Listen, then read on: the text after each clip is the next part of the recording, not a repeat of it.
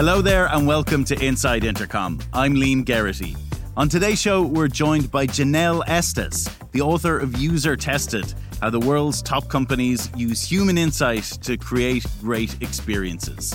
Janelle is a CX leader and strategist who has authored white papers and articles and spoken at industry conferences like Turing Fest. Janelle is currently the Chief Insights Officer for UserTesting, a video-based user experience testing service company that helps companies test their products thoroughly before releasing them into the market. Before that, she worked for UX pioneers, the Nielsen Norman Group. In today's episode, Janelle takes us through the process of user testing, how to go about capturing human insight, how to actually make sense of it, and how to create a culture around it.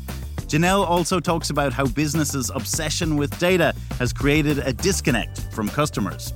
It's a really interesting chat, so let's head over to studio to meet Janelle Estes. Janelle, you're very welcome to the show. Thank you so much for having me. I'd love to start by hearing about your journey to this point in your career. Could you tell us a little bit about your career background? Yeah, absolutely. So I've been in my current role of Chief Insights Officer at UserTesting for just about 4 years now. Prior to moving into this role, I had different roles at UserTesting. So I've actually been with the company for 8 years and played in a variety of places, including on our actual professional services team, also started our solutions consulting practice when we were kind of shifting from a transactional sale to more of a solution/enterprise sell, and then actually led our services team for a bit before moving into this role. Prior to UserTesting, though, I was at Nielsen Norman Group, which is kind of a premier UX consultancy run by Don Norman and Jacob Nielsen, who are very well known in the UX experience and research space. But let's say, how do I say this? I didn't plan to land here. Right. When I first went to college, I had no idea what I wanted to do. And actually, this field didn't really exist in the way that it does today. Right. So, and by this field, I mean this field of really thinking about customer understanding and really empathizing and learning about who your customers are to ensure that you're making and building experiences that really work for them, that really deliver value, that are easy to use, that are in some cases delightful. This area has sort of really grown and blown up in the last 20 years or so. I still think we're in early days. We're just getting started. But, when I first sort of stumbled upon this area, I think I had switched my major 4 times between economics and finance and accounting and marketing. And then I found this little niche area. And I'm so grateful that I did because it's truly fascinating. It's really about understanding how people think, how they process information, how they make decisions, and using that information to build experiences that really maximize how the brain works. So super fascinating. I could probably talk about it for a long time. And I feel very fortunate to be where I am today. And in my role as Chief Insights Officer, a big focus for me is spending time in the industry and with our customer base to really understand how are some of the best and brightest organizations and enterprises in the world, how are they doing this work? How are they bringing the customer into everyday decisions? And how can I take what's happening and all the best practices and even setting the tone for the future of this? How do we sort of roll all that up into something really meaningful? Because as I mentioned, I think we're really still in the early days of this and we have such a big opportunity in front of us. And I feel fortunate to be able to be part of helping define what this looks like for the next 20 or 30 or 50 years. Well, I suppose even if we jump back a bit in your fantastic book, UserTested, How the World's Top Companies Use Human Insight to Create Great Experiences. In it, you kind of talk about how businesses became like almost obsessed with data and how that creates a disconnect from their customers. And I was wondering if you could kind of talk us through how that shift happened and why it's not sustainable. Yeah. So thank you for mentioning the book. It was something that I co-wrote with the UserTesting CEO, Andy McMillan. It came out in February, but really the whole premise and in fact, what I wholeheartedly believe in and what I see as something that we really have to be thoughtful about moving forward is, way back when, there's stories of Sam Walton, right? When he first created Walmart, kind of walking the aisles of the Wow. Walmart, talking to customers, watching kind of what they were doing, trying to figure out how do I build a better shopping experience for these folks? How do I make it so they want to keep coming back to Walmart? And, that is really hard to do when the entire world has shifted to more digital experiences in general. So it's not like you can go walk the hallways of your mobile app. Yeah. There's no kind of direct interaction, I suppose, with customers anymore. Exactly. But what we've decided to do is, instead of connecting with our customers as humans and really understanding what they need, we've actually decided we want to track what they're doing with a bunch of tools and platforms and things where we can see, where are they going? What are they clicking on? Where are they dropping off? It's a lot of the what. And what ends up happening is that when you're looking at a dashboard of, let's say you're looking at a dashboard of your conversion rates for a checkout flow, if I carry through the Walmart experience, you're going to see a lot of behaviors. And by the way, many teams spend days, all day in these platforms. And, what's missing is understanding, like, why are people leaving the product detail page, or why are people not completing their purchase? And that's really where this level of human understanding comes in.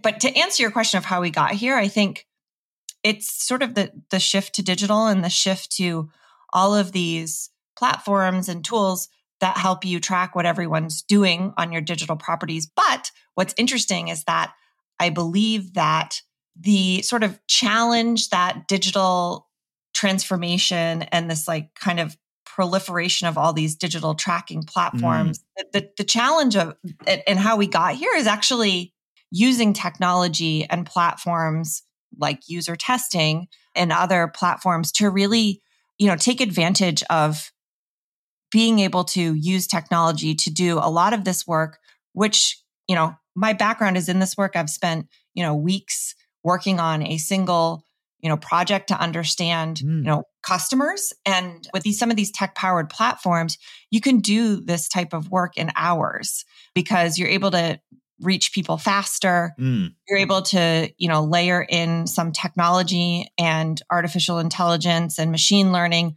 to understand what's going on so you can process and get to really the moments of insight that really tell you exactly what's going on. So we're not saying get rid of data. It's just that we should be using it, or we should just be more smart about how we use it.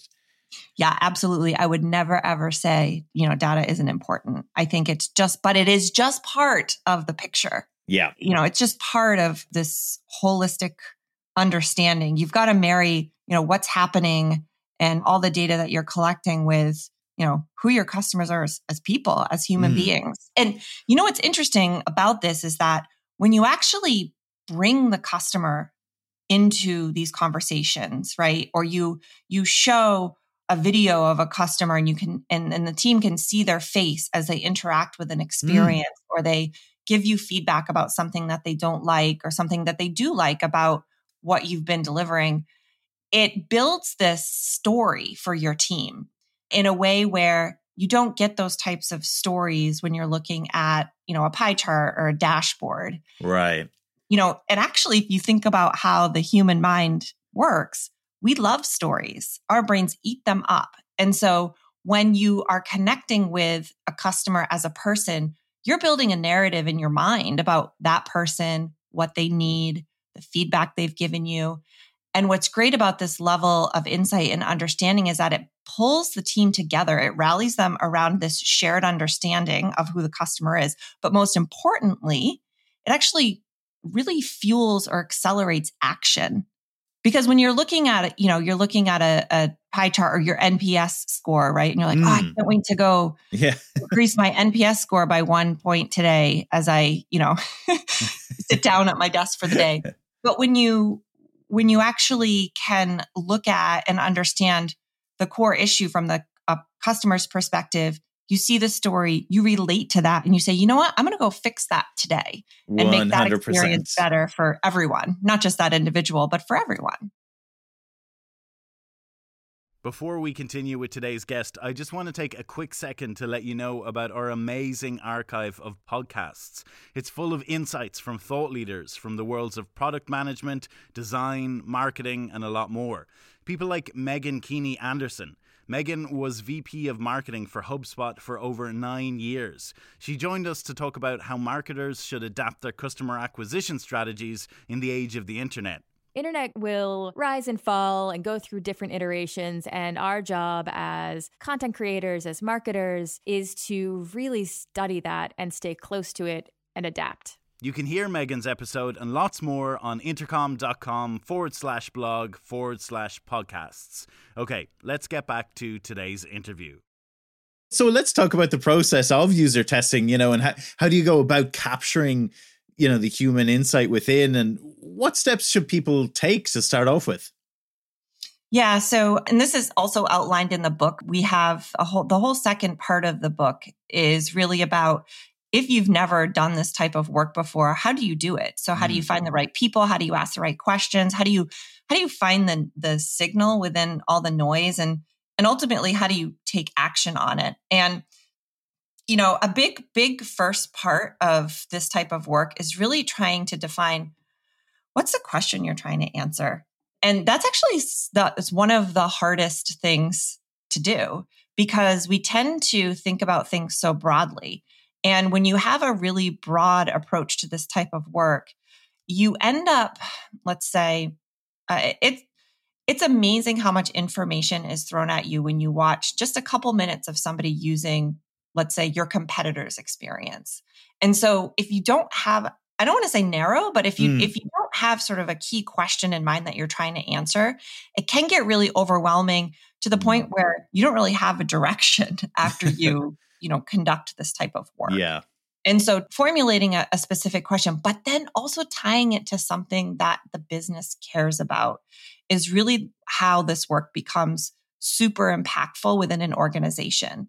So let's say you are looking at really understanding, I don't know, whether or not your FAQs on your site are the right content and they're written correctly and people can understand them, and there's not content missing. I mean, if you imagine that type of work where you send a bunch of customers to that page, right? They're walking the aisles of the FAQ page, right?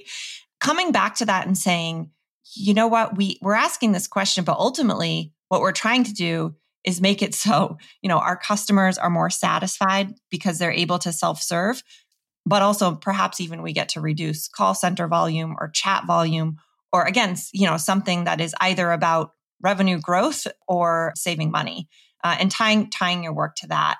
So, starting with a focus question, tying it to something the business cares about, and then ensuring that you're talking to the right people. We tend to believe that our customers are just like us. I mean, that is actually a cognitive bias that we have as human beings. We think most people, especially the people that are in our closer circles, are like us and have the same beliefs as us. And what's so important about this work is that you're getting outside of your bubble. You're getting outside of, the people that you're exposed to every day. And you're talking to people who just aren't like you.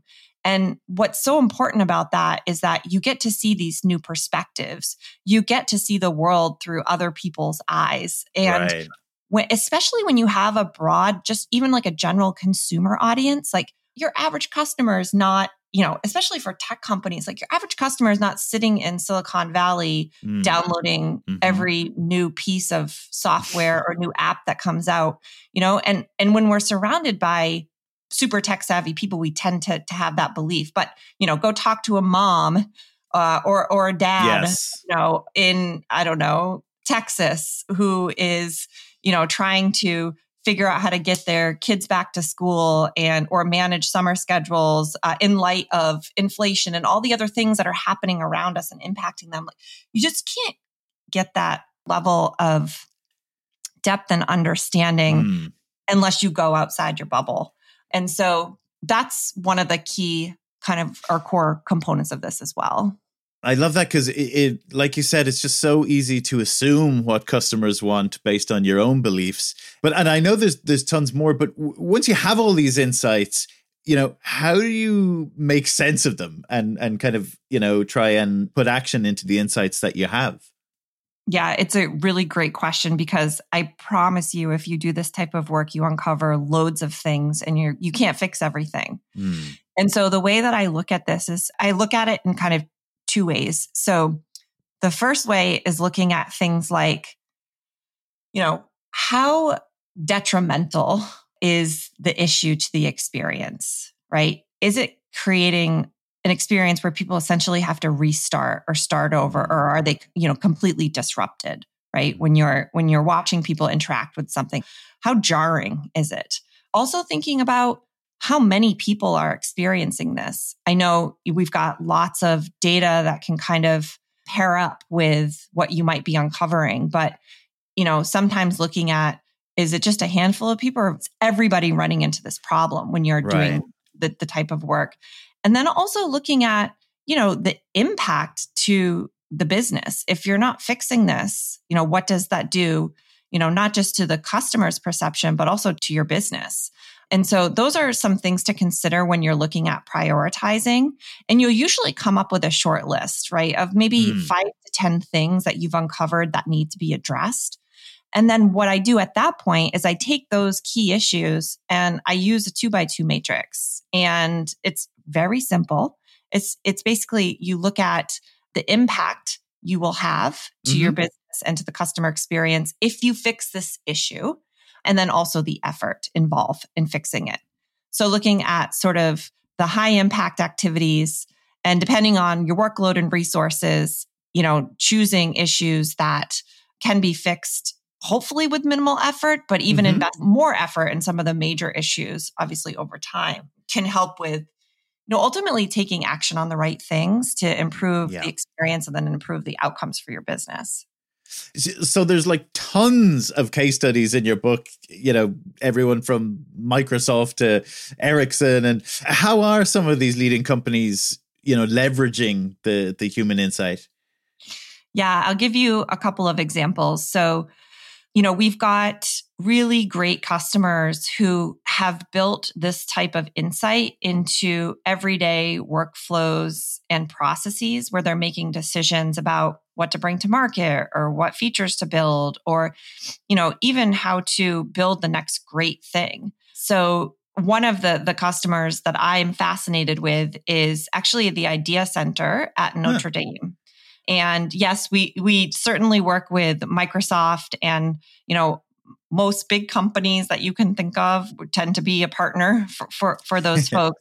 But what I love about what the Idea Center has done is they generally are fielding a bunch of ideas from the community, from the alumni, from the professors at Notre Dame. And what they do is they have built essentially a machine or a funnel around how do they choose what ideas to bring to market. Right. And they've integrate user testing feedback into everything that they do. Everything from, is this the right problem for us to be solving to, is this the right solution to bring to market? And then ultimately, how do we build this thing in a way that's going to resonate best? And, what's fascinating about them is that they have been in operation for a few years now, and they didn't use this type of feedback early on.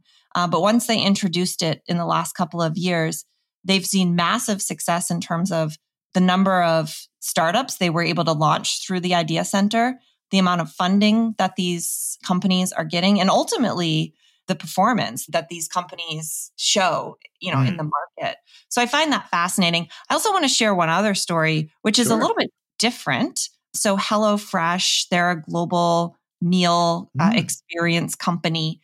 And they've been using us for a long time. And what they're actually doing, which I absolutely love, is that they have a team of people that are, collecting, this type of insight for different teams within the company. So the product team, the marketing team. And what they end up doing is taking all the interesting things that they learn over the course of a month, and then they build this beautiful curated show, a video, content show. And it's called the Insight Show. It's a monthly show. It ends up, I think, I can't probably give you the specific numbers, but it's very popular. Okay. Event at HelloFresh, but people tune in every month to see, when we go back to building those shared narratives and shared understanding of our customers, this is a beautiful way to do it. Because what's nice about this is that the team is not asking everyone to go out and talk to customers because, that's sometimes a hard shift for companies to make. But what they do is actually bring the customer to everyone in this kind of curated viewing experience. So I love this story. That. I want to see many more HelloFreshes in our customer base and just in the industry in general. I think when we, get to thinking about the future, which is really the tone that we're trying to set with the book. I mean, if you read the preface, it really lays out this future of, moving to a place where the customer is just integrated into everyday work.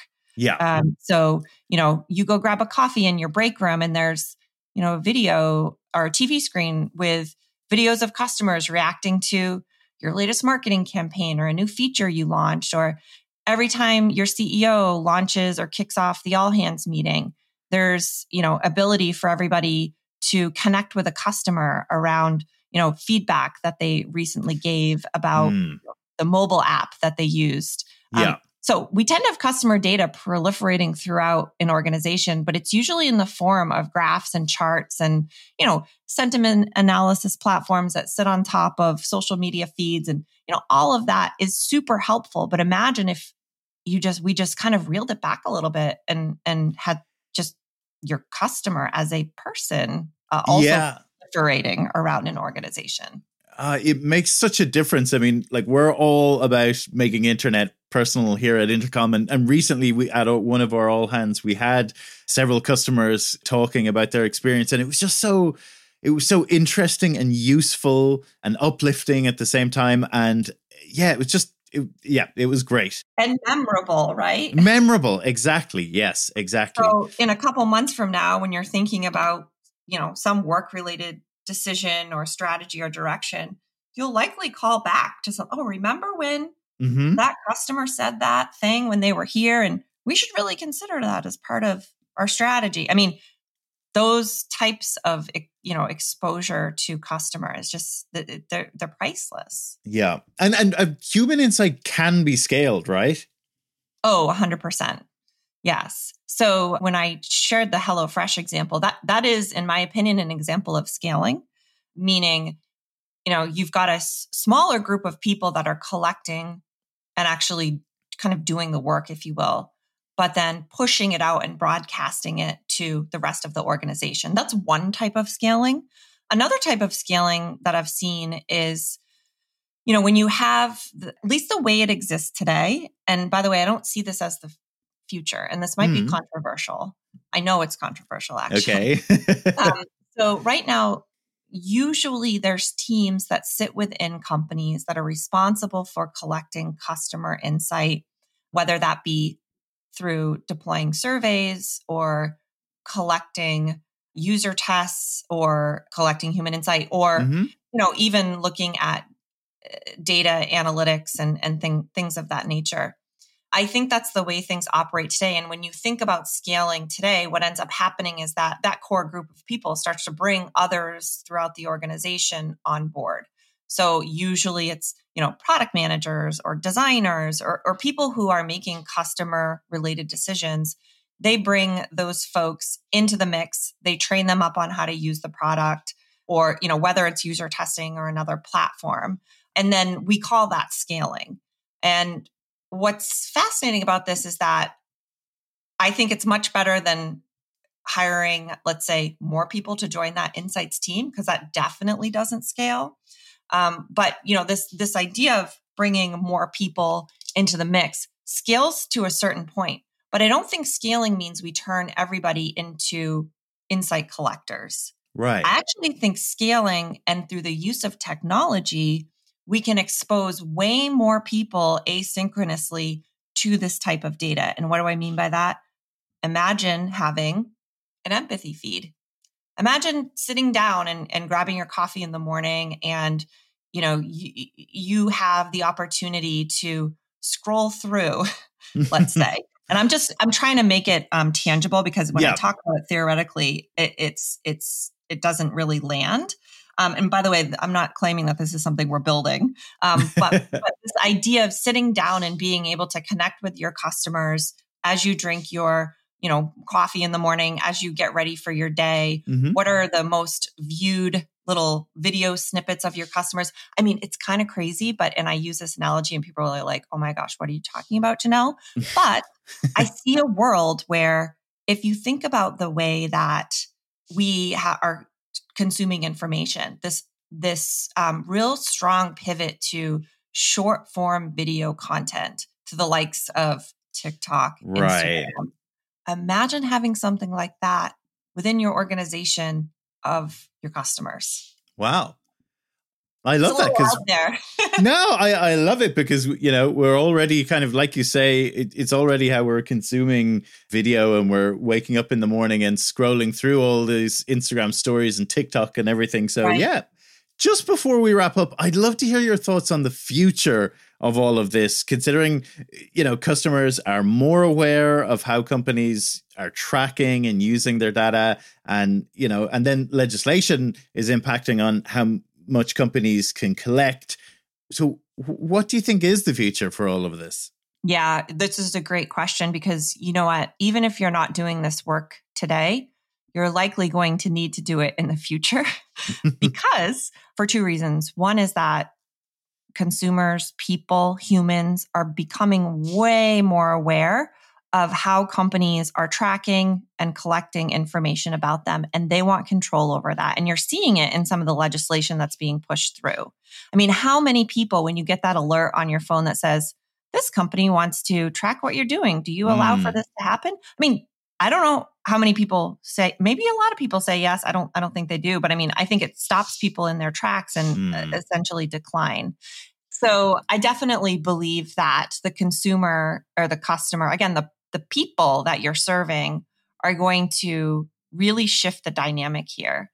And what happens when you can't track what people are doing? What happens when you don't have all that third-party data through the cookies that you're using? I mean, you have to find another way to build this understanding. So that's issue one. The other sort of interesting piece here is that this notion of opt-in feedback. So not only are people much more cautious about and aware of how their data is being collected, they also want to be heard more now than ever before. Yes. And so imagine leaning into that desire to share their perspective and feedback. Imagine, giving people the ability to opt in, to connect with your teams on a regular basis, to feel like they're being heard. I was just reading somewhere that survey fatigue, that phenomenon of survey fatigue, it's not so much the issue of filling out the survey and that it's super long or the questions are confusing or whatever, which is kind of a barrier to survey completes, but it's actually people believing that the company is not going to do anything with the information. That's actually the number one reason why people don't fill out surveys. So imagine giving them a different avenue and a way to share and feel like they're being heard, and in fact are being heard. What's next? Do you have any big plans or projects for yourself or you within user testing? Yes. So I'm super excited. We are pulling together a group of industry experts within and outside of user testing to launch what we're calling the Center for Human Insight. And so this is a tech agnostic center that will essentially help teams and organizations build more momentum, more buy-in, and essentially build more kind of human insight into their everyday decision making. So we're looking at really building a movement around this. I mentioned we're in early days. I really, truly believe that. I think we have so much momentum. And I think our main challenge is really around awareness. It's fascinating how many executives that I meet with, and I will show them, a video of people reacting to the last ad that they launched. And I tell them I was able to get that feedback in an hour. And they're like, oh my gosh, I had no idea you could actually I had no idea this even existed. And so, thinking about up-leveling this a little bit, making it less about doing research and more about connecting with your customers every day and in every place you can. And lastly, where can our listeners go to keep up with you and your work? Good question. You can follow me on LinkedIn or connect on LinkedIn. I also have my own website. It's just my first name, last name, JanelleEstes.com, where it has all my podcast episodes, information about my book, a bunch of articles I've written, and eventually we'll link to that Center for Human Insight that I was just mentioning. Perfect. Well, I'll link to all of that in the blog for this post and in the show notes. But Janelle, thank you so much for chatting with me today. It's been a pleasure. Thanks so much, Liam. This has been great. I really appreciate it. I hope you enjoyed my conversation with Janelle Estes. If you did, why not help spread the word and give the episode a shout out on social, tag @Intercom. We'd love to hear from you. That's it for this week. I'll be back next Thursday with another great episode of Inside Intercom. This is Inside Intercom.